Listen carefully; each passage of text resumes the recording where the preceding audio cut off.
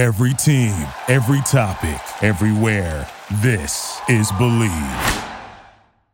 What is going on up here? I never know, man. Dayman! Dayman. Fighter of the night, man! Champion of the sun! You're a master of karate! And friendship for everyone. A Dayman, that's it! Dayman. Fighter of the night, man! Champion of the sun! You're a master of karate and friendship for everyone. Dayman. Dayman. Fighter of the night, man. Champion of the sun. Hello. Hello, everyone. Welcome to a new edition of Size Corner. He's John Zimmerman, born and raised in the San Francisco Bay Area, representing the Bay Area proud in Montana. You can follow him on Twitter at JohnZim406. Again, representing Missoula, representing the Bay Area proud in Missoula, Montana. You can follow me, Cyrus Sauces, on Twitter at DogSurfRoadshow. All right, I got to play this. This is arguably the most popular meme out there right now, and I'm going to play it because you and I had a fun discussion about corn, and it made me track this video down. So let me play this first, and then we'll get into it. A good corn that knobs, it has the juice. Wait, here we go. I really like corn. What do you like about corn? It's corn.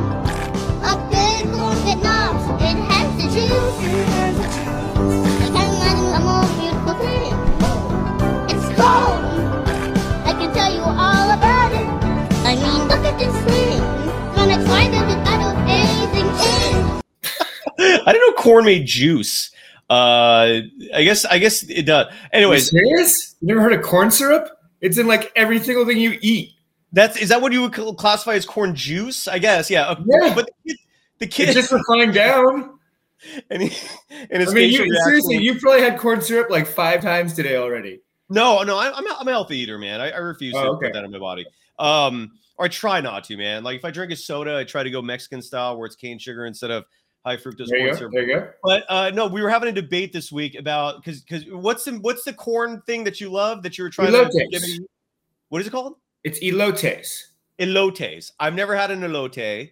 You swear by these things. They're delicious. I think corn is fine, but on the cob, it's messy. It gets all over your face, your hands, and I'm not a big fan of it, man. But you swear by these things, apparently. Oh yeah, man. You ever try cooler corn? I don't even know what that is. No, so no. But you just take a cooler, you throw your corn in, you throw in some boiling water from a tea kettle, close it. 15 minutes later, you got cooked corn. You don't even have to work for corn.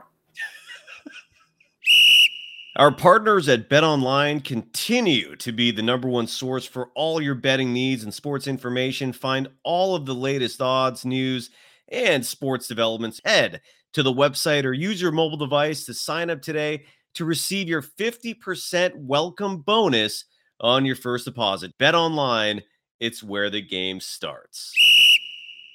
Oh man, that meme though is funny. I've heard that so many times. I never knew what the original source was. Well, that kid's good. He's awesome. That kid is amazing.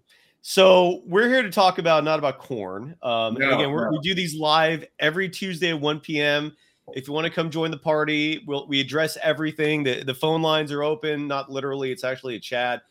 Dude, let's start with the Niners, man. This last week in our debut show that we're doing together, we went down memory lane. We talked about the history of the Niners. That was a fun show. I love doing that. It was great. And then right after that, this happens, man. What are your thoughts on Jimmy G and the Niners right now, dude?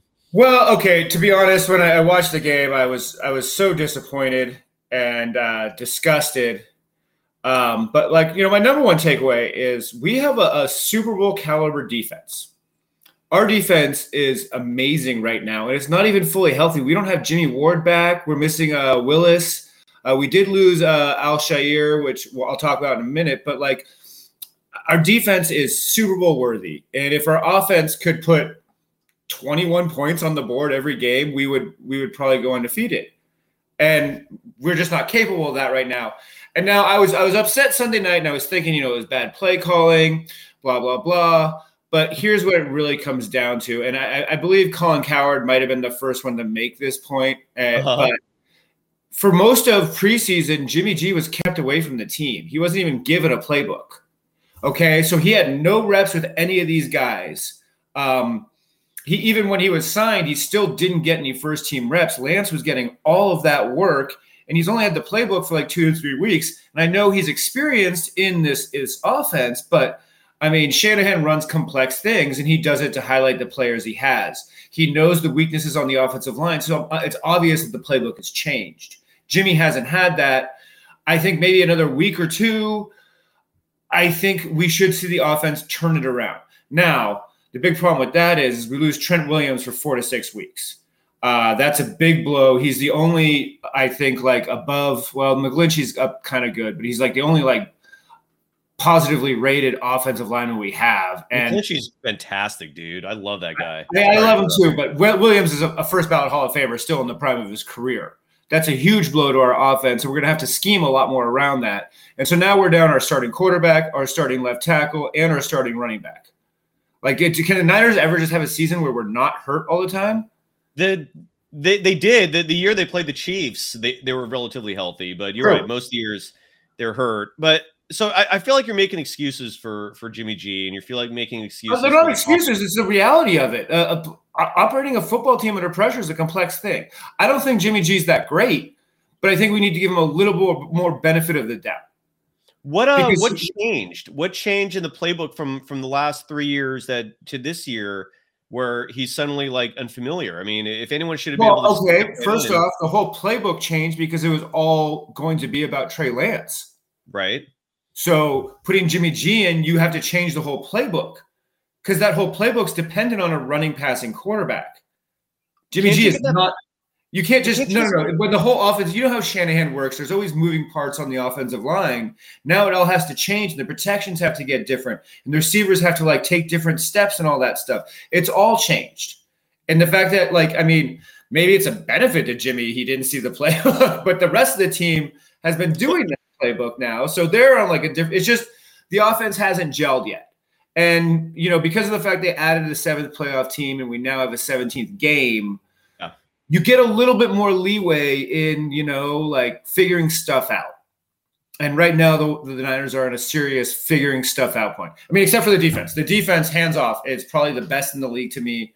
I think Russell Wilson's Broncos had 9 or 10 3-and-outs. It's the first time ever a team has won a game when they had 8 or more 3-and-outs than the losing team. Okay. The Niners had 1. That's a good stat.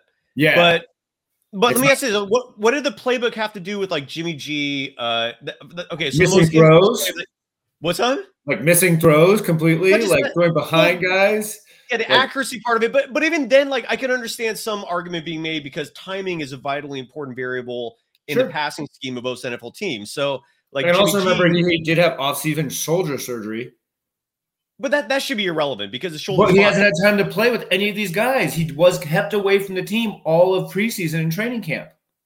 So, but what does that have to do with that whole look? The biggest play in that game was the debacle in the end zone, the safety. What does any of this have to do with like being cognizant of where the end zone is, throwing a pass that was a pick 6? I think the safety saved a pick 6, man. Although in hindsight, it made things worse because the Broncos did march and score a touchdown. I think. I'm also 90% sure that was the play Trent Williams got hurt on.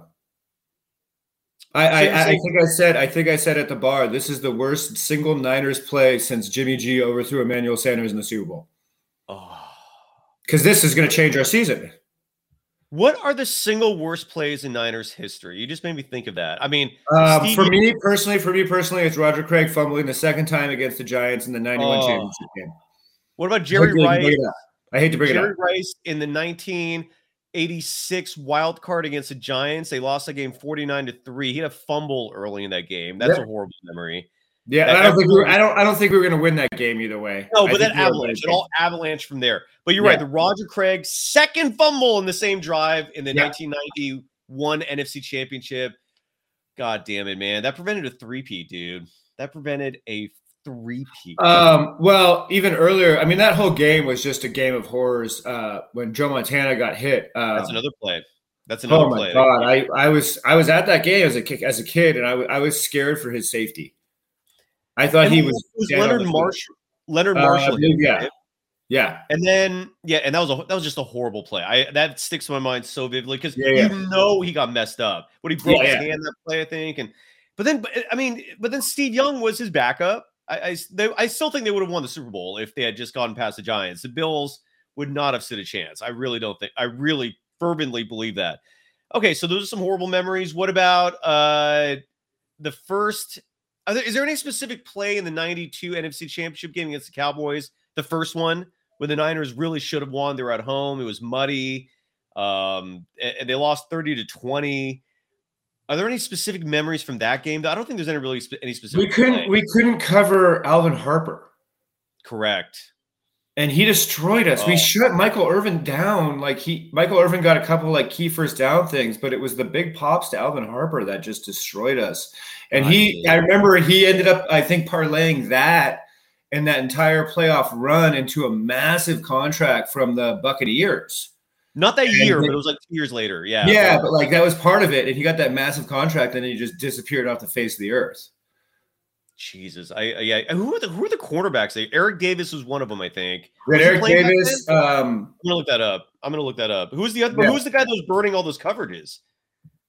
You remember? And our safeties were playing terrible. He was just getting behind everybody. And this was Ronnie Lott was done at this point. Was Merton? Yeah, Ronnie Lott was already on the. I want to say net by this point the Jets, not the Raiders, but the Jets. Okay, oh my God, I'm looking at this right now. You want to know who that secondary was? We both blocked it out of our memories for very good reason. Eric Davis was one of the cornerbacks, and he held his own. Michael Irvin was like his first or second year, though. He was young. He was young, but again, he was 24. But again, he was holding his own, man. Like Michael Irvin. I thought he covered Irvin. What's up? He covered Irvin, right? Yeah, and Irvin was not killing him. It was Alvin Harper. Yeah. Do you know who the other cornerback was? Who? Oh my God, we both just really I think in our brains intentionally. I don't want to hear this. Don Griffin. Oh God, he was so bad. He was awful. And then do you want to know who the safeties were? The strong safety I didn't mind that much. It was Dave Whitmore, although he never really did much for the Niners. He kind of vanished. And then the free safety, who I never really liked that much, but he stuck around with this team for a while. Dana Hall, the first round pick. It was his rookie year. Remember that guy? Yeah, that makes me want to barf. It makes me absolutely. That's just gross. We can't go to that Dallas team was so stacked, at every position. We go to a game with that as their secondary. I think everything else was fine that year, man. The offense, 20 points was not enough, but it was okay. I mean, Steve Young just had a bad game. But yeah, I mean, when you look at the defense, man, Kevin Fagan was still playing.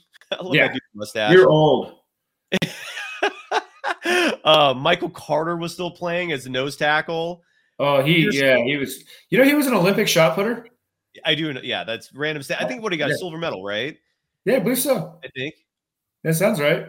And then Pierce Holt, you remember him with that? He had a fake eye or a bad eye, or he remember there was something weird going on with him, right? With his eye, didn't one look like? I don't remember, man.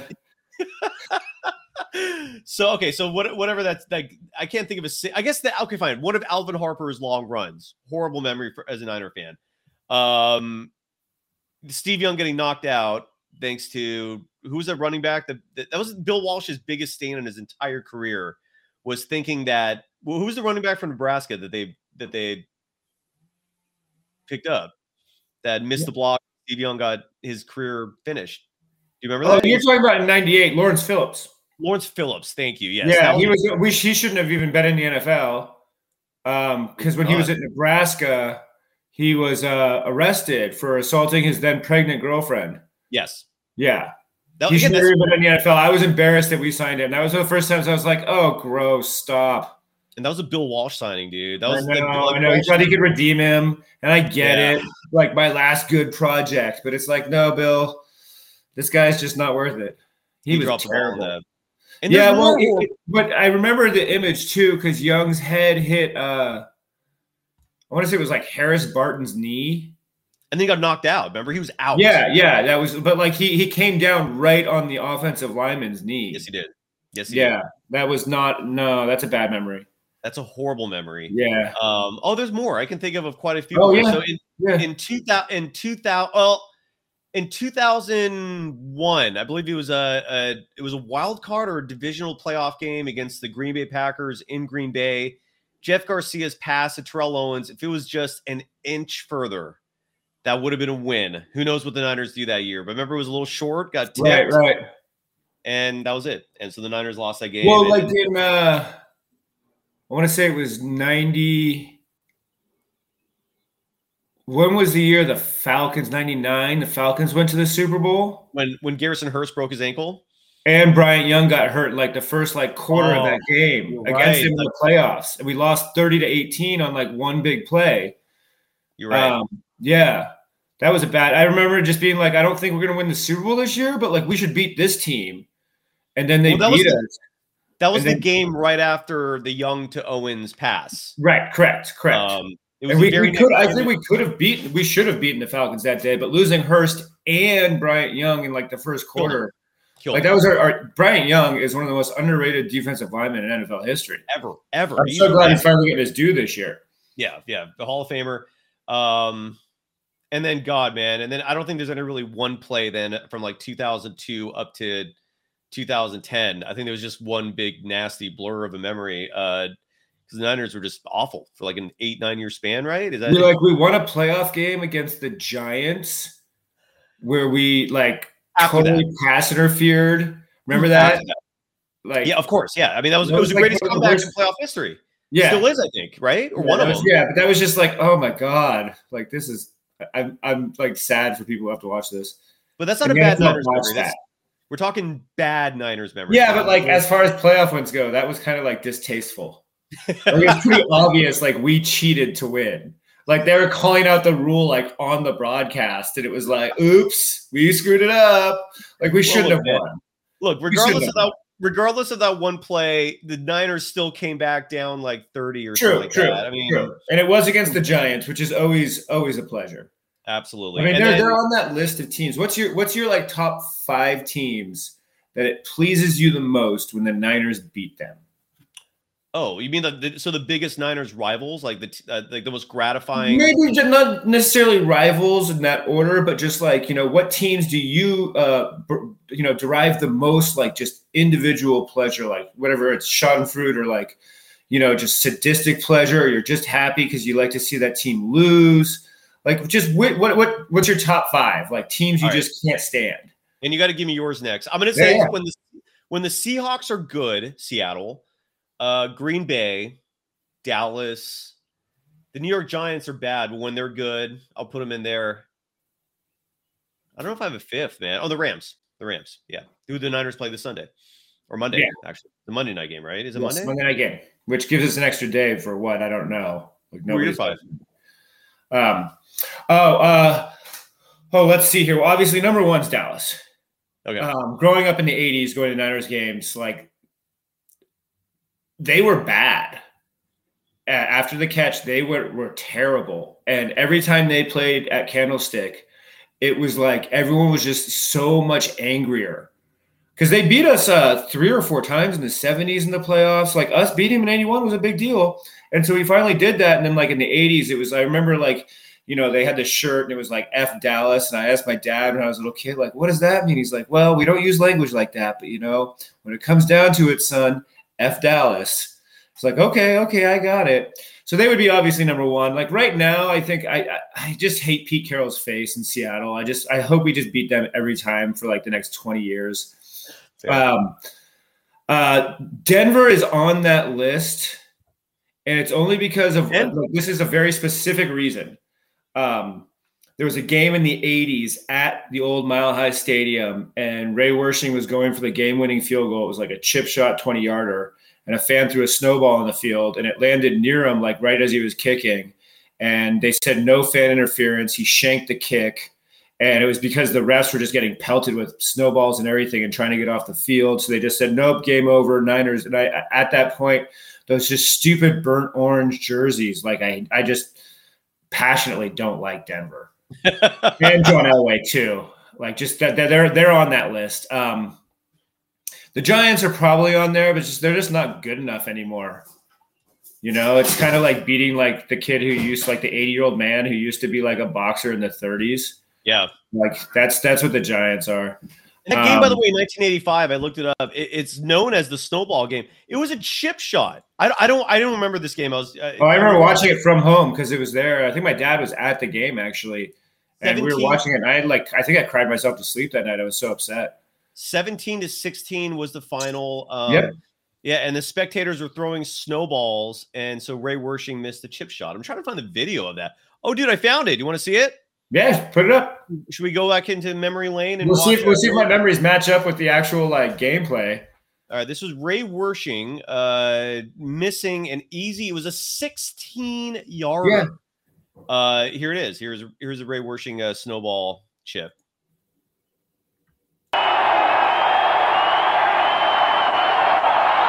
Well, I don't believe that was a fake. And I don't know what you do about a snowball hitting your holder just as he tries to place the ball down. That's also very dangerous, unsportsmanlike and dangerous. But it does not reflect well on the fans here at Mile High Stadium. Kavanaugh, it does not reflect well on the fans here at Mile High Stadium. Kavanaugh, looking at bouncing snowballs all around him, tried to get the ball desperately to Russ Brown. Oh my God! What do you think? I didn't see a snowball actually affect the hold though. I mean, there were chunks flying at it. I did, but I think that was more like you start seeing white things flying at you, and you're trying to concentrate on the one thing you have to do. What do you think's going to happen? That's obvious fan interference. The NFL should have stopped it right there and said re-kick, and said if anyone's caught throwing a snowball on the field, you'll be escorted from the stadium. Well, who's Matt? I forgot Matt Kavanaugh. He was a Bill Walsh backup for like 8 years. Yeah. Well, not that 8 years. It couldn't have been that long because Matt Kemp was a backup. Oh, I guess that's true. It was like maybe 3 or 4. He was around. Yeah, Matt Kavanaugh. But yeah, it was obviously like you can see like he looks up at the like stuff flying at him. Like it's clear there's snowballs like flying in from everywhere, and the refs are doing nothing to control this situation. The 80s. The 80s, yeah. And then just to finish up on this topic, worst Niners memories. Obviously, I'll say 4th down from the 5-yard line. It was just a culmination of 4 straight horrible play calls. Yeah. God damn. But you know what the worst part about that play is? The next year in the NFC Championship, he was like, "Hey, it didn't work last year. Let's go back to the well again." Which leads to the next Sherman shut down Crabtree. The very next year, the Niners have a chance to beat the Seahawks in Seattle. That was an improbable situation, by the way. I could not believe the Niners were even in that game and in that situation. But then, yes, Colin Kaepernick throws just a short throw. It was short. It was short by this much, right? Is that safe to say? Got tipped. Intercepted. Yeah. I mean, there might have been like a 3-centimeter window to fit that ball in. It was maybe not that. I don't know. It's awful. It's awful. Yeah. So that was pretty bad too. And then since then, I guess, yeah. Then and then you fast forward, and then Jimmy G with the Emmanuel Sanders. God damn it, that still pisses me off. I knew the moment he missed that, I was like, oh, that might have been it. It's over at that point, yeah. And then, and then this last year, I mean, when you look at the NFC Championship against the Rams, you thought they were going to win that game. You thought the Niners had that game. Were there any plays that you feel like cost them? We dropped interception. Oh, yeah, that's right. I mean, that's the game. He catches that, game's over. God damn it. So what are we looking at with the Niners right now, man? So the NFL allows 7 teams in the playoffs right now, right? Is that 7 teams in each conference, and there's 17 games instead of 16. So you have way more ground to make up. And it's yes, every game's important, but I mean, look around the league right now. Who are the only undefeated teams? Eagles and the Dolphins. That's it. Yeah, that's it. That's it. Giants lost last night. Who are the 7 they're going to come out of the NFC for the playoffs? I mean, I think the Eagles. Well, right? the Eagles, obviously, the Eagles look like the team to beat in the NFC now. They beat Minnesota so bad last week. I think that like it took Minnesota a half into the Detroit game before they realized that they're good on offense, and they had to come back and beat Detroit. Philly's tough. Hurts looks amazing. He does. You're right. I think he's the first quarterback in NFL history to throw for 350 yards and run for 150 in the first 3 games. He's done that in every game so far? No. Sorry. Excuse me. He's thrown for a total of 950 and rushed for a total of 150 in his team's first 3 games. He's the first quarterback to ever do that. That's impressive. Yeah, they look good. Green Bay's going to get in. They will. I mean, I don't, they will. You really they're not going to be the best team in the North? I think Minnesota's going to win that division. Minnesota? Yeah, I still think so. Okay. All right. Well, let's say Minnesota gets in the playoffs with Green Bay. That's 3. Okay. Tampa Bay's going to get in. I don't. Probably. I don't think Jameis Wiseman's back is going to hold up for the next 3 months. It's already broken in like 5 places. I just don't, or like, I don't know. It's bad. So I think like there's no other team from the South making the playoffs. Plus the Saints just lost Michael Thomas and Jarvis Landry. That's a big blow for their offense. Their defense is super good, but that's tough. That's tough to overcome on offense. I mean, do they go to Andy Dalton? Is that something they consider? If Jameis is just chucking the ball and he can't throw it accurately because his back's so messed up, like what gives you the best chance to win? I don't know. I don't get paid the money for that. I think it's a bad situation either way. So then we're looking at the West. We got Rams and I think the Niners will rebound and be a playoff team. I just think, it's like last year. We didn't start very well last year. No, and we turned it around once everyone was healthy. And I think we're wasting these defensive games because the defense was so dominant against Denver. I admit Denver's offense does not look good. They have 3 touchdowns in 3 games. But the Niners really, really took the wood to them. Like 9 3-and-outs. That's insane. That is insane. That's dominance. And like 3 of them, they had negative yards. So, I mean, I think we could beat that other team, but that's only 6 right now, right? That's 5. Oh, with the Niners, if I said Niners and Rams. With the Niners 6, yeah, and then the 7th team could be, I don't know, Carolina. Could be the Cowboys. No, Baker Mayfield's bad. I think Odell Beckham Jr.'s dad was right. He's the problem, But the Cowboys will probably get in, given the East is so bad. What about the Giants? No. They could have won last night. I don't care. That Daniel Jones, man, that he's awful. Yeah, Danny Dimes is pretty bad. He's awful, man. Yeah. The Atlanta Falcons, weirdly, a lot of people are saying aren't a bad team. What do you think about them? Did they just beat Seattle by 4? Yes. Seattle's defense is probably the worst defense in the league. Sorry, no, can't buy into it. They have Kyle Pitts and they don't want to use him in any way whatsoever. He has 7 catches this season. He's probably well, sorry, go ahead. I was saying the Niners, by the way, have this number 2 defense in the NFL in terms of yards per game. That's impressive. That's really impressive. They only trail the and then for points per game, they're 3rd behind the Buccaneers and Broncos. But yeah, yards per game, they're 2nd behind the Bills. That's I hear what you're saying, man. Yeah. But then their offense, it's a work in progress. I want to have hope. I want to have some faith. I want things to be good for the Niners. I want them to have all the best things, but we're just going to see how it goes. It's a long season. They're 21st in total yards per game. They're 27th in passing yards per game. Bill Walsh is rolling over in his grave, man. And then running yards and rushing is their strength, which I hate. They're actually 6th in rushing yards per game. And then points per game, they are 25th. That makes sense. God damn. So it happens when you score 10 points. And Kyle Shanahan's supposed to be an offensive guy. And Correct.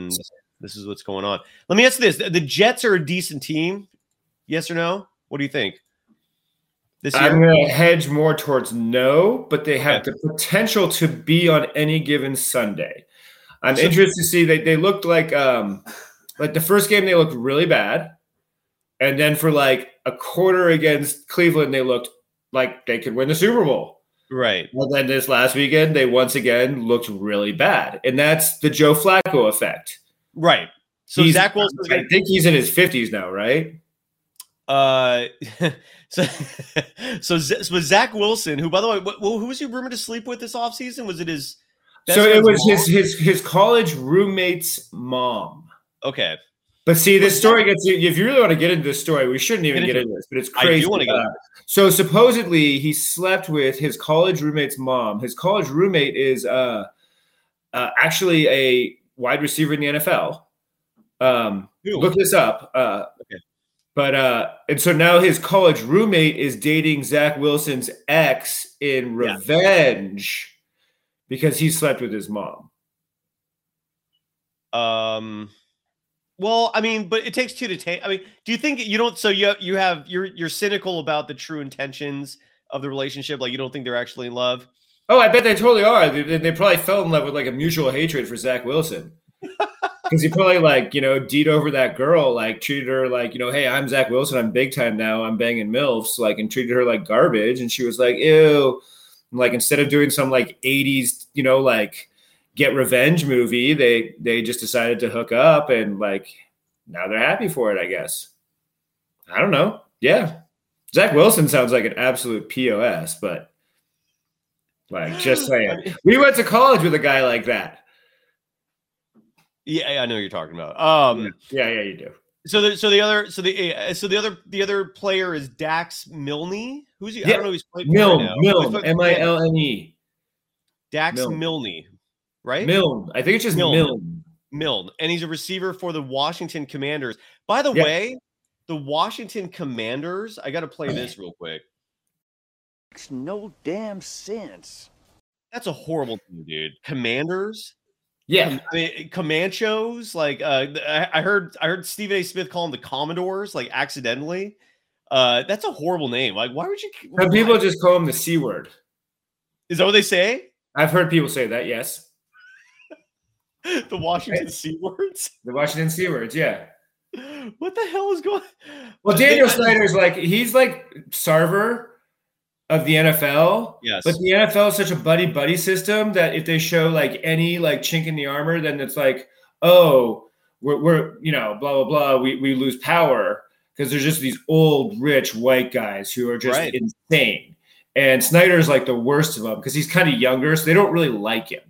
And I wish we knew more about the whole he was ripping then off thing. Do you hear about that? No. Oh, supposedly for like 10 years, Snyder's been lying about the gate receipts because the NFL, like all the ticket receipts go into a specific pool and then are distributed equally among the owners. So if he undersells the ticket receipts, then he doesn't have to put as much money in the kitty. Correct. And so it's like the owners were like, oh, you can be a super racist. We don't care. You could like not care about women in your workplace. Big deal. But it's like, oh, you kept money from us. Now, Like, yeah, it's go time. And you so, crossed like, the line there, buddy. Yeah, that's where you crossed the line. That's so that's why like they're starting to really get upset with Snyder. They're like, the more we find out about this him stealing money from us thing, not like everything else terrible he's involved in. Like this guy's man, he's a piece of work. He's a piece of shit. No, he blatantly is. He's an awful human being, man. There's no doubt about that. It's crazy. It's crazy. You're right. There's all sorts of stories about him. Like he had a buddy who worked for the Forest Service. And like he had this building that was built right next to like a natural preserve. So he got like paid inside money to get these trees taken out of the preserve. So his sightline from his building would be better. It wasn't a building. It was his house. Was it his house? I think it was his house because his backyard was like on a lake, but there were like these trees there and he wanted the tree. Yeah. But it's the story it's same shit. Well, it's kind of crazy. Like now, all the movies that like we watched as kids, like the guy wants to destroy the community center. That's like Daniel Snyder. It is. You know, like the owner of the baseball team wants to get the attendance so low they can move the team out of town to a better city. That's actively happening with the Oakland Athletics right now. We are living major league. Are the A's your team baseball-wise? Yes, they are. Yeah. What the dude? How crazy is that scenario? I mean, I know we weren't planning on talking baseball, but the A's really are the movie major league. They really are. And the owners admitted it pretty much straight up. He's basically said, like, yeah, I want to get the attendance so low so we can move the team. And it's like, wait, did you just like literally like read the script to Major League? It's literally, I mean, if you go to an A's game, and no one does, but if you actually do go, it's fucking empty, man. It is a cavern, dude. It's really, I've never seen anything like it. Like, I don't know if you're a player, how you feel about that, to have this empty mass. And Al Davis ruined that stadium. It actually was a fun place, man. People don't realize, like, when we were kids, going to an A's game was cool. Oh, yeah. Well, that's how I became an A's fan.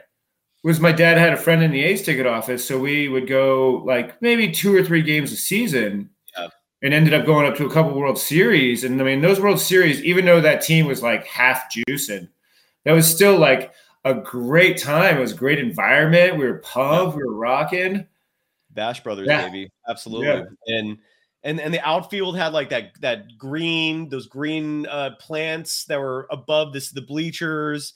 You had the Oakland Hills you could see beyond there, and then Al Davis, man, just ruin the whole place, dude. I cannot believe that for a team that only plays there 8 times a year, I cannot believe the city of Oakland did that, man. Just ruin that whole stadium just for that, so the Raiders could come back for 20 years and then take off again. It's crazy what's going on there. Do you think they're going to go to Vegas, or do you think they're ever going to get that new stadium like at Jack London Square or wherever the hell they're trying to? I heard the last one was down like on the waterfront. Yeah. Jack London Square. Okay. Like if they did that, that would be amazing for the city. It would be beautiful. It would be great. But I'm pretty sure the ownership's actively against that because they don't want to be in Oakland anymore. No, they're not against that. They're cool, dude. Like but they don't want to like. I honestly just don't think they want to be in Oakland. I don't know what this thing is that people want to go to Vegas so bad. Like, do they not realize you have to live there? Yeah. Like, like it's, I mean, look, Vegas, I know it's growing. It's, so for business opportunities, I get that. There's no water. There's no water. There's no water. It's in the desert. You kind of need water in the desert to support growth. Whatever. I don't get that, man. I mean, have you seen Al Davis's kid? Mark, we mean with that crazy haircut? Oh my God. Like, is he just so self-aware he thinks that's like a look? I don't know what the logic is there, man. What does that compare to? It looks like a mop. Like he has a mop. He looks like his head is a mop, only it's like weird blondish. Well, like there was someone compared him to the picture from the like goofy old man who dresses up as a kid in like the Mexican telenovela or whatever it is. I know, I follow. You know what I'm talking about? Absolutely.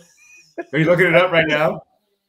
I'm looking up Mark Davis to see if there's a logic behind that awful haircut, dude. Oh, here, there is a story. It came out last year from the New York Post, which is not exactly a bastion of journalistic integrity, but they put down the truth behind Mark Davis's terrible haircut is quite shocking. So according to this, Mark Davis said, I just blow dry it and it ends up like this. I don't really have to comb it. It's not you should start trying. I don't know. It's not my barber's fault with the hair. I force her to do it. And John Gruden supposedly does the same thing with his hair. I mean, John Gruden, rest in peace. Whatever. Well, I'm just saying his career's done. Like, you're never going to see him. Well, yeah, I hope we don't ever hear from him again. Yeah. So, but Mark Davis, it's just easy, I guess, to have your. How is that shocking? I don't know. That's a good point. So you think the Niners? So you still have hope for the Niners ultimately? You still? Yeah, I think we if you look just how good our defense is. Like, we're going to be in a lot of games. And I think, as I said, just give Jimmy a week or two to really, like, get in sync with the offense. And, I mean, let's not forget, Denver might have, like, a top 5, top 10 defense themselves. Like, they're pretty good, and we were playing in Denver on prime time. I know it's not the old Mile High. It's not as loud, but it's still, pretty loud. And the air affects people. Just saying, like, let's give Jimmy a week or two before we completely, put a fork in him. Now, the Orlovsky play, he does that shit a lot, man. It's not like that was the first time he's. We were bumped up, and I mean, it wasn't like he was egregiously out. He barely stepped on the line. But yeah, I mean, I don't think Orlovsky's free because he ran a country mile, looping around the back of the end zone. Like, he ran back behind the camera and everything, and then tried to throw it. Like, that dude, it's a little different. I'm not willing to go that far on Jimmy. God damn it! I just hate that Jimmy. This is the entire reason why I did not like the idea of Jimmy G coming back as the backup. Who would be our starter right now, then? What's up? Who would be our starter right now? Well, hold on. Let me finish my point here, because I don't know if Kyle Shanahan is so cavalier with his play calling with Trey Lance if he doesn't, in the back of his mind, know that Jimmy G is there as a security blanket. Like, I guess what I'm trying to say is I don't know if Shanahan risks Trey Lance's body that flippantly, just that egregiously, if he doesn't have a good backup quarterback. You see what I'm saying? Like, maybe he's a little more conservative at that point. No, I don't, because you look at other teams with running quarterbacks. Josh Allen, Lamar Jackson, Jalen Hurts, they have just as many design plays, maybe not as many, but I'm just saying, it's I get where you're going, but I'm just saying, no, I don't think he would. Even if Brock Purdy, which is what's happening right now, was he's our backup right now, right? Brock Purdy? I guess. I don't know. That's what I'm saying. If Jimmy G gets hurt, what happens then? Well, here's the thing. If Jimmy G gets hurt, at least the Niners. Oh my God, I can't even finish that sentence. I was about to say at least they get a good first round draft pick, but no, that pick goes to whoever they gave it to in the Trey Lance trade. So never mind. Right. Oh my God, dude, what a freaking mess they put themselves in. They should just sign Kaepernick. I mean, it can't hurt. It'd be such a great PR move. At this point, it can't hurt to bring it back. I mean, Right. what do you have to lose? You know. Well, York probably said something super mean to him. And Trey, God, and who knows what version of Trey Lance we get next year? Right. You know, he's barely played for 3 years. It's. Oh my God, man! Oh, the Niners just depress me. At least we got the Golden State Warriors. Absolutely. They're going to Japan. They're going to Japan. The media day was incredibly fun. That's great. You were talking about on I posted on my Twitter account all these video clips from media day, and there was one where you were pointing out that Draymond Green. So they were posing for photos, and the photographer had the players doing action stuff where they're passing the ball as part of the photo, and so there was a Warriors employee catching the balls that were being passed, and I'm standing next to that guy taking pictures, and Draymond's pass is so wild. It hit the hat, and I got the camera angle right where the ball's coming toward me. But the funniest part of Draymond was Quindary Weatherspoon, who has one of the two-way deals, and I hope. Oh, I saw this video too. Yeah, you saw that where Draymond just shows up. He goes, "What up, young fella? Get out of here!" And Draymond's I'm not waiting for you. He just walked. And then he's just on his phone. He doesn't even bother looking up barely. He's like, "Oh yeah, get out of here." Just looks right back down to his phone. Yeah, that's hilarious. I don't know what someone said to him, but his response was what do you want me to do? What am I supposed to do? What can't he was just what the hell can I do? It's Draymond, it's just funny. It's funny seeing that inner working, man, because that's how Draymond rolls. That's his team. He calls the shots. That was funny. Here's some things I want to reveal though. Patrick Baldwin Jr. is a huge human being, man. That's a big boy, really nice guy. I'm going to interview him soon for the other show I do, Locked On Warriors. He's a big boy. So, and my point to that is, if he actually ends up being just a decent player, dude, the Warriors' future is set. Look at the Warriors years from now potentially. Jordan Poole is your point guard. Moses Moody as your shooting guard. Patrick Baldwin Jr. potentially as your small forward. Jonathan Kuminga as your Draymond Green power forward. James Wiseman as your center. Ryan Rollins comes off the bench. Clay might still have some good years left 5 years from now. Steph might still be playing 5 years from now. Draymond's probably done. My point is, dude, that's exciting, man. 5 years from now, the Warriors dynasty could just look different, but still be a dynasty. Dub Nation, you're stoked, dude. What are your thoughts on that, man? What are your thoughts on the Well, I mean, I was talking to one of my coworkers about just how, if you look at the Warriors, like 15 players now that Iggy signed from top to bottom, like, I don't understand where the weakness is. Like, Steph has not lost a step. He might actually be a better defender than he's ever been in his career at this point because he's so much smarter about it. I think Clay's now another year removed from he's more time removed from the last injury. Like, he's going to be a better shooter. Some of that defense is going to come back. Wiggins is just going to once again, because now I feel like Wiggins is just so comfortable that he's just like, I don't have to worry about anything anymore. And he's not in his own headspace. He can just play. Draymond, he's going to need to be on some time restriction this year, some limits, got to hold that body up for the playoffs. But he's a great teacher. When he's on the court, he's basically, he's the quarterback. He's the defensive, he's the middle linebacker. He's in charge of everything. And that's okay. That's just like the starting five.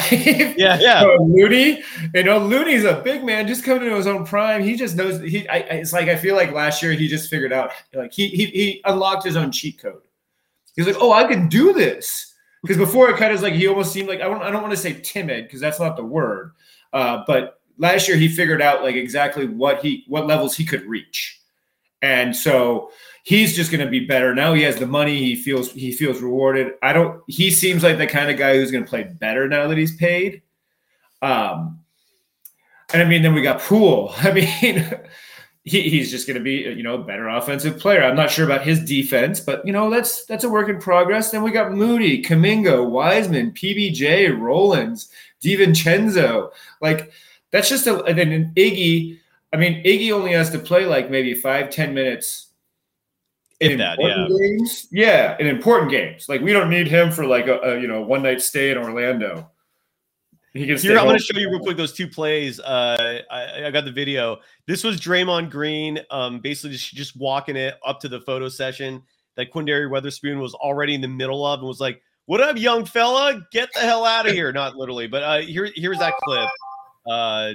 Check it out. Star Wars right here. My website. Yeah. You have better photos. I'll give you photos.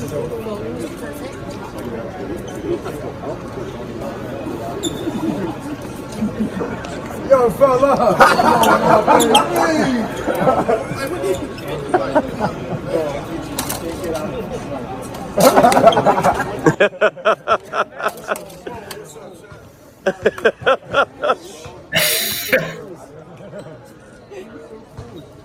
I love Wiggins just watching it all.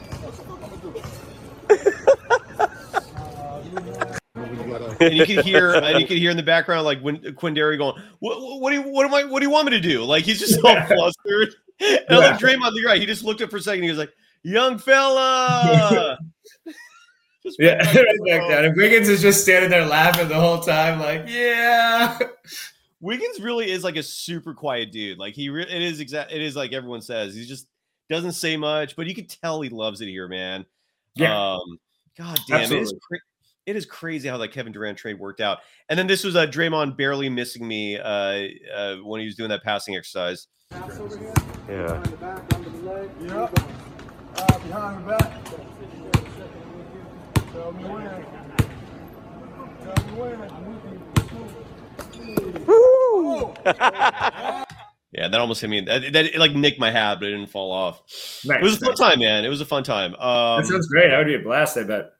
It was, dude. It really was. I needed that. So that was fun. Let's go pop culture, man. Let's wrap up the show on that note. What are you watching these days, man? What's going on TV?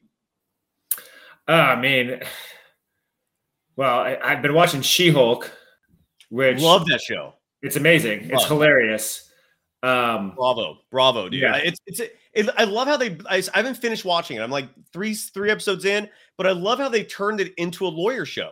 Like, there's actually a case she's working on. Right. Because, and I think this is why it's successful, is because it's taking like, okay, so everything we've seen so far in the MCU has consequence. It has like a purpose behind it. It's either leading to another story or it's an arc in this character's story. But this is the first one where it's like, you know what? Let's just look at like the everyday of it. Let's just look at the behind the scenes and just have fun. And so it's that lighthearted nature, along with, it is still superhero stuff. It's very well done. It's very funny. I don't know if you've gotten to the episode with Madison yet. No. Okay. Well, you're in for a treat there. This might be the best new MCU character of the last 10 years. She's amazing. Or this Madison person? This Madison person. Yeah. Oh, okay. All right. Well, we'll save that. Okay. We'll talk on we'll get back to that. Like loving that. I'm finally making my way through Cobra Kai. I haven't done season 4 or 5. I'm only in season 2, so don't spoil anything. Oh, done. Okay, I won't spoil it for you. Yeah. Have you started watching Andor? Yes, I have. I watched episode 1. I was bored shitless. No, I loved it. Where is it in the storyline, first of all, time-wise? It says it in the very first episode, BBY 5. What does that mean? I don't know what BBY means. What the hell? Before the Battle of Yavin, 5 years. What is the Battle of Yavin? When the Death Star was blown up at the end of Star Wars: A New Hope. They call that the Battle of Yavin? Yeah, because it was on Yavin 4. Okay, I did. Moon of Yavin. I could be wrong with that. I'm sure I'll be corrected, but yeah, that's the Battle of Yavin. So this was 5 years before that, and you consider Rogue One took place literally right before A New Hope starts. So it's probably like 4 years before, 4.5 years, 5 years before, somewhere in that time range before Rogue One. So this is okay. This is younger Andor, before he's fully involved with the Resistance. Andor is Diego Luna's character? Correct. Who is he, man? Why is he so important? Like, why does he have his own show? Well, because he was the major spy that helped steal the Death Star plans in Rogue One. He's the one who got those plans? Remember at the end of Rogue, have you seen Rogue One? I have, but it's been a while, so maybe you have to. Well, so it's him and the what's her name? I can't remember the actress's name from Rogue One, but like they're on the beach planet, and they transmit the plans to Princess Leia's ship, and then the beach planet gets destroyed. So they're the ones who heroically sacrificed their lives to deliver the Death Star plans to Leia. So he's a major like person, historical figure within the Resistance. So where do the Bothans come into this? The Bothans. Because remember, like in Return of the Jedi, I love the Star Wars nerddom we've transgressed in here. But in Return of the Jedi, remember like they were doing the speech before it was like the battle preps meeting where all the generals are there, and that one character, she goes, "Many Bothans lost their lives getting us these plans." You don't remember that? Okay, never mind. No, I do. I'm just trying to. I'm sure there's a reason. I'm sure there's like a retcon or something for that. I don't know. Yeah, forget it. Okay, so I get it. So, and Andor dies in Rogue One, right? Yeah, at the very end, everyone dies pretty much. Felicity, I forgot her name. Felicia. Felicity. Yeah, that sounds right. Huffman? No, that's the Felicity Huffman's from other stuff. Felicity Jones. There you go. There you go. Okay, so this is how Andor became. This leads up to how Andor became like a spy. Basically, yes. And you're liking it? I only saw one episode so far. Okay. I'm not gonna lie. Like, I really do love the genre of like the '70s, like tense spy thriller, like 3 Days of the Condor or Marathon Man. And this is kind of like, I think Captain America: Civil War kind of had that same feel. Not Civil War. Winter Soldier. Yeah. Had very much that same kind of old spy craft, like, espionage, like can't trust anybody feel. And that's the vibe I'm getting massively from, I've watched the first 3 episodes too. And there is some more fleshing out, but a lot of it is just kind of this like weird, nebulous, like who's good, who's not, whose motives are pure, like kind of stuff. And it's interesting. And they're fleshing out some of the backstory so far in the first 3 episodes. I'm willing to give it, I'm going to give it, I'm going to watch all of it, of course. Yeah, I'll watch it too. But yeah, it's so far I've enjoyed it. Okay, all right. You've Yeah. actually sold a little more for me because I couldn't even figure out like when it was taking place. I couldn't figure out like what the point of all this I'm was. not gonna lie. I knew the term BBY, but when I first saw it, I had to look it up. Yeah, I still okay Because right. I guess it's like there's like after the Battle of Andor or something like that is like the other one. Okay. So it's like I don't know. All right. Yeah. And then I've been watching that Rings of Power too on Amazon. I have not yet. Amazon, if you want to sponsor us, we'll take it. And that's the third, and that's yet another fictional universe that's huge. So we got like obviously the Marvel universe, we got the Star Wars universe. This is Lord of the Rings. Correct. What is this about, man? I haven't watched a single episode yet. Where in the timeline? Okay, let's see if I can figure this out. I believe I'm going to get this so wrong, and hopefully we have listeners who can tell me why I'm wrong. But I believe the Lord of the Rings movies, like Return of the King, Fellowship, all that stuff. I think that's the fourth age, and this takes place in the second age. So, like in the Lord of the Rings movies, Cate Blanchett plays that really, really old, like elf queen. Yes. Well, this is her when she's only like a couple of 100 years old. So and is she the only character from the movies that's in this show? No, maybe, possibly. I don't know. Okay. Maybe. We'll see. It could be. But so this is like 2 ages before, and Morgoth was like the bad guy, and Sauron was one of his like lieutenants. Oh, so Sauron's in it. Okay, that's 2 characters. All right. He's not really in it. They talk about him. Okay. But he's not in it per se. Maybe yet, like you might see him. Yes, I don't know. It's been a slow burn series. Lots of dialogue, lots of great, like cool visuals. The acting's awesome. I'm really bad with actors and actors' names, but the actress who plays I'm gonna mess this up. Galadriel, the character that Cate Blanchett played, she's phenomenal. It's really well written, really well acted. It looks beautiful. I think I'm figuring out what's going on, but like it's just we'll see. Are you entertained after the whole story is told, kind of thing, you know? But I mean, is it entertaining? Yes. Okay, good. That's all that matters. I mean, it's not like I'm watching She-Hulk and I'm laughing out loud, or, you know, like they've been watching because I mean, like the new season of Bob's Burgers dropped. We got 1 episode so far. We've had like 3 or 4 episodes of the new season of Archer. By the way, I'm a huge H. John Benjamin fan. Big fan. Love him. He's the guy who voices Archer and Bob. Gotcha. Oh, and also, okay. All right. He was also the Can in Wet Hot American Summer. Okay. You ever seen that movie? No, I have not. I guess you should. I should. Okay. The original movie is a classic. It's an all-star cast. Before most of them were famous. So like you go back and watch it now, you're like, oh wow, like Bradley Cooper, Amy Poehler, Paul Rudd. No shit. Yeah. American Summer. Okay, I gotta look that up. Oh yeah. All right.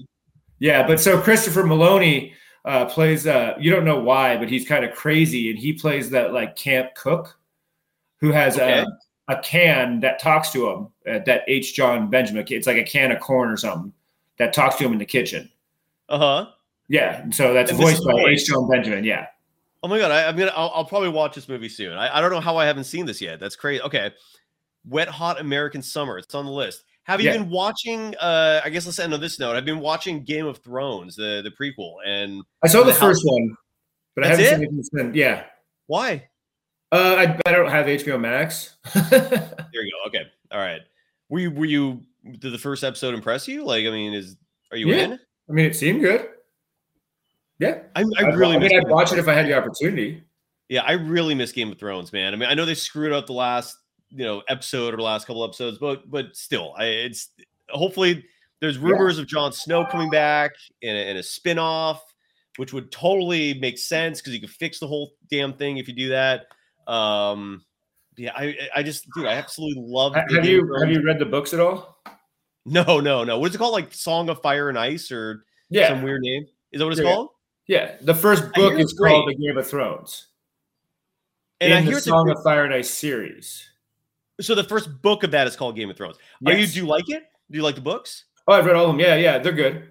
They're really good. I feel like your superpower is reading comprehension. Like you read really fast, right? For the most part. I mean, I try and do 52 and 52 every year, which is 52 books in 52 weeks. Jesus, dude. All right, that's impressive, man. Yeah. Jeez, bravo, man. Huh? So can you keep that clip going if the books are like textbook type content, or does it have to be like interesting? Like if it's a dull book, it depends. Like, I mean, I don't know. At any given time, I might have like 3 or 4 books I'm reading. All right. Like I'll start something and I live next to this used bookstore, and it's probably my favorite store in town. Okay. And like there's certain books like I have, mentally on my like little list, like in a series or whatever that I want to read. And so like if they don't have them there, I'll start reading something else. But then if I get them, like I'll be like, oh, that's the next thing I want to read. And so I'll just bust through that. I'll just do that. So right now I'm reading, I'm only reading 2 books right now. Only. Yeah. I think it's called the first book of, it's called The Name of the Wind by Patrick Rothfuss. Okay. It's the first book, and I want to say the King Killer Chronicles. Great. Probably one of the best sci-fi fantasy books kind of things of like the last 15 years. Really good. The sequel is pretty good too. What the Wise Man Fears. And then the third one, he's got a little George R.R. Martin disease going on. The third one was supposed to come out 2 years ago. It hasn't come out yet. So we're waiting for that. But they're really good books. Really good books. That's it's like I don't know if we're ever going to get the next Song of Fire and Ice book. Yeah, I feel like he would have finished it by now if he was going to. And well, he made money, You have to understand though, like by the time the like fifth book rolls around in the book series, because like if you watch the TV show, it's pretty condensed. And yeah, they introduce a lot of new characters and regions and everything, but like it's all pretty like straightforward, like who's who and who's doing what. Right. In the books, multiply that by like about 1,000 for every location on the map kind of thing. Wow. Just he just world builds that there's just so many characters. Like a lot of storylines got condensed. Like all the storylines in the show for like some of the characters weren't their storylines in the books, but they had to get them in. So it's just easier to do 14 characters instead of 50 for a TV show, especially when you're trying to sell fantasy to America, because that just doesn't work. So they have to cut characters and they have to like do other things with other characters. So the books by like, I think it was the 4th and 5th books were actually supposed to be one book, but it just got so big that he split it into like 2 1,000-page books. So like those 2 books are actually like happening like simultaneously almost. So yeah. And I mean, is there a point to finishing it? I mean, he's made so much money from the show. Like I would like to think he would. Yeah.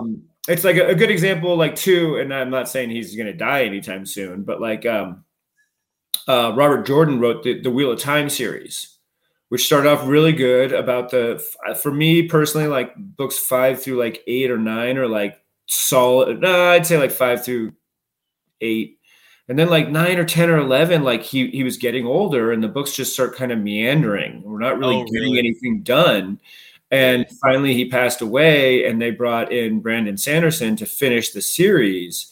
And so Jordan's widow gave him all his notes and all his books and all that stuff. And Sanderson went and finished the series. And I felt like he did a really good job taking somebody else's work and like, doing 2.5 books and putting a bow on it.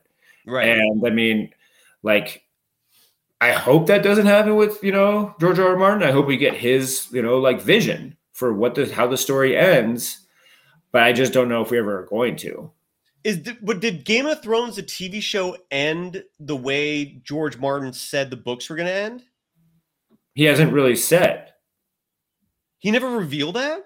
Well, he said he told the writers some of the things that were going to happen in his ending. Yes. But no, he hasn't revealed his ending because he hasn't written the books yet. Why would he do that? for the TV show because of the. Well, he said he told him some of the parts of it, but not like everything. Because like that's another point is like he can't really tell them like what his ending is because some of the plot lines are so wildly divergent from what's happening in the TV show. Okay. Did you like the ending of the TV show? No, not really. But I mean, I didn't mind.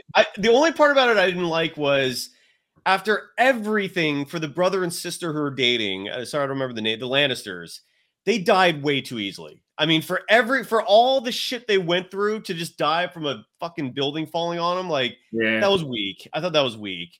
I thought Jon Snow deserved better than be shunned to the northern areas, whatever that place is called, the north of the Wall. Yeah, I thought Daenerys got just shafted with the way they ended her story.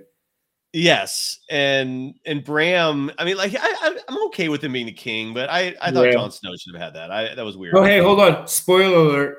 Yes, we're gonna be talking about the finale for anyone who's never watched it. Spoiler alert. Well, spoiler. Yeah, I mean, you gotta say those things, even though it's 10 years old. You're right. That's fair. That actually happened on an episode of She-Hulk, which you haven't seen yet. They reference like a twist turn in an episode of Sopranos, and people online were like, "I haven't watched that yet. What are you doing?" It's like that show came out 15 years ago. Like, I'm sorry, like you don't get to call spoiler like after that long of a time. Like, I'm just sorry. It's like you're just getting upset for nothing. It makes no sense. Yeah, spoiler: Tony Soprano dies. Sorry, folks. No, we don't know that either, do we? Oh no, we do. The creator revealed it. David Chase revealed that it going to black was him dying because there was an illusion. There was an illusion earlier in that final season. Well, I forgot the name of the guy that made the train sets. Those juniors like bodyguard. And, what? Bobby. Thank you, Bobby. So Bobby, him and Tony are like they go away on a trip. It was just them two and their wives, and they got in a fight. I think it was Tony's birthday, and Bobby makes this reference. They were talking about what happens when you die, and Bobby's no. He goes, I think it just turns black. Everything just turns black. It's just gotcha. Like that. Gotcha. And that's what and it probably is what happens. Dude, especially in the mafia world, if someone just like goes just comes up and just blasts you in the head. That's probably what happens. Just black, like it's over. Yeah.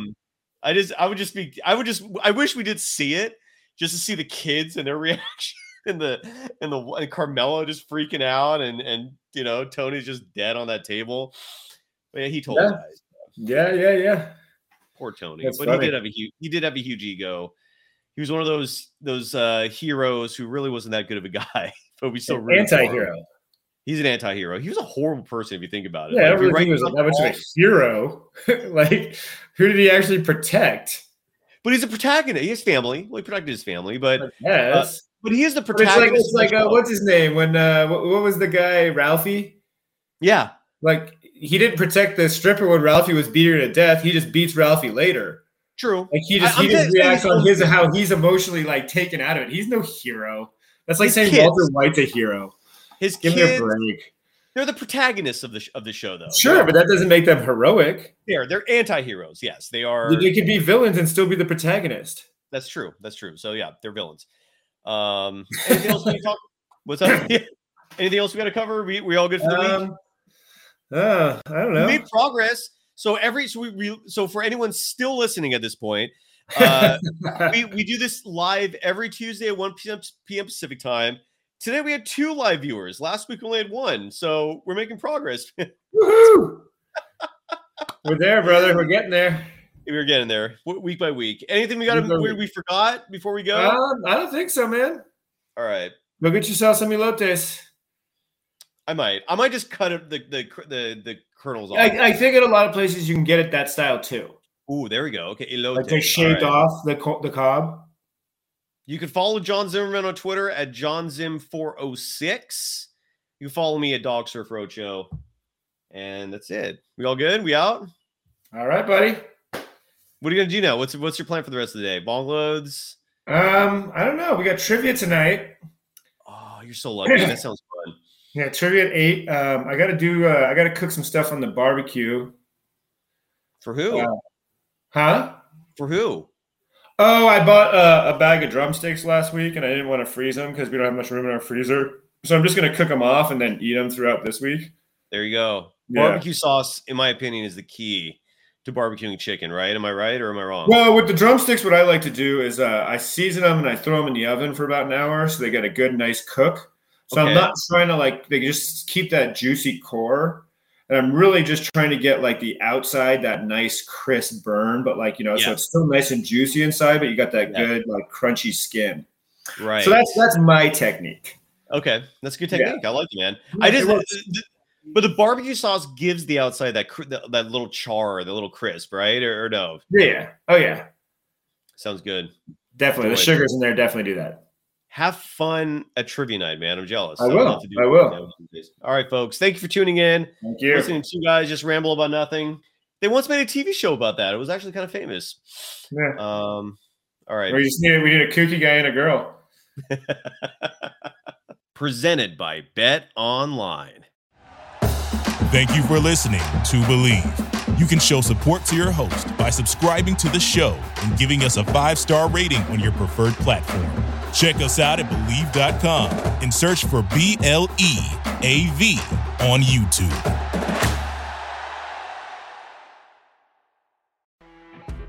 You know when you're listening to a true crime story that has an unbelievable plot twist that makes you stop in your tracks? That's what our podcast, People Are the Worst, brings you with each episode. I'm Rachel. And I'm Rebecca. We're identical twins who love true crime cases that make you say, didn't see that coming, and we hate the people responsible for them. Listen to People Are the Worst now on Apple, Spotify, or wherever you get your podcasts.